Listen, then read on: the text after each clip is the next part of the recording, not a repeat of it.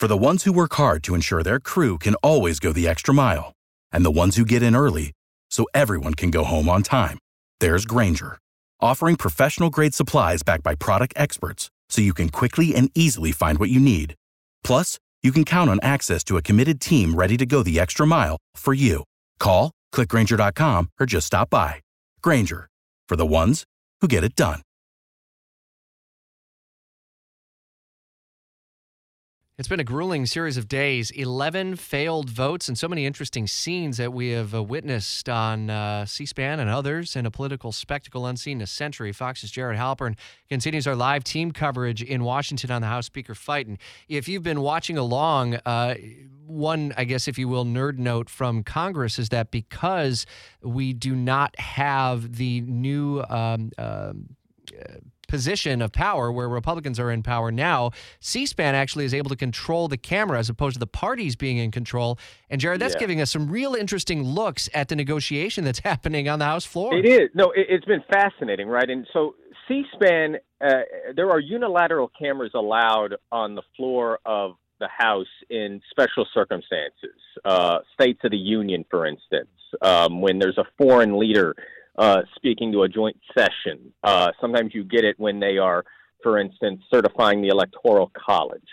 And you get it on the opening day of a new Congress.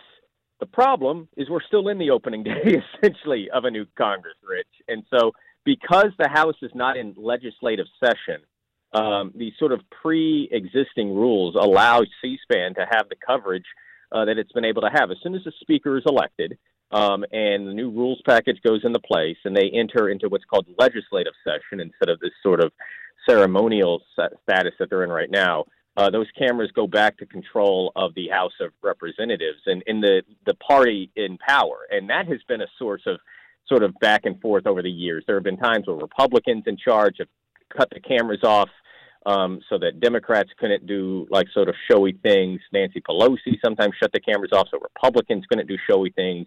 But in the absence of a speaker, you're right. That's why we're seeing almost that. We've been sort of joking that there's like a George Santos cam, right? That we've seen this new congressman with a lot of explaining to do about what he presented himself to be.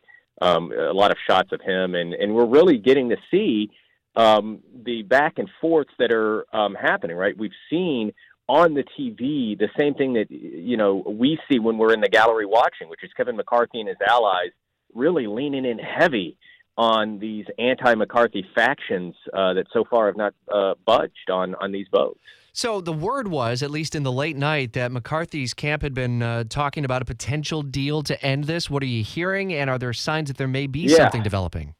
There certainly is something developing, and it kind of depends, I think, what that deal looks like, how firm it is. The Freedom Caucus folks, these 20 holdouts, have said that they want this in writing. They want to sort of understand the fine print of it. We are told that there will be a conference-wide, in other words, all Republicans are going to have a conference call this morning to sort of go over the parameters of this.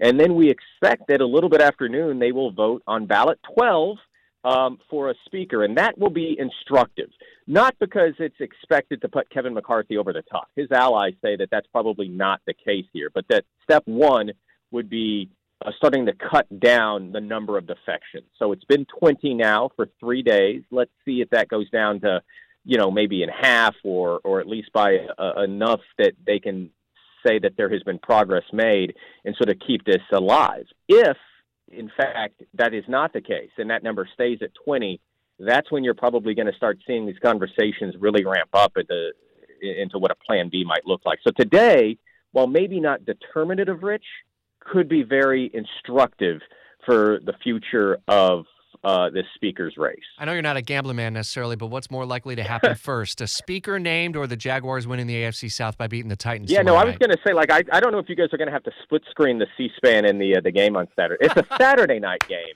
so that's what makes it harder. If it were a Sunday game, I'd say, you know, maybe we have a speaker by then, but a Saturday night game, I don't know. We'll find out, and we'll have a chance to reconnect with you on Monday. Split screen it. Just split screen it. Yeah, split screen it. There you go.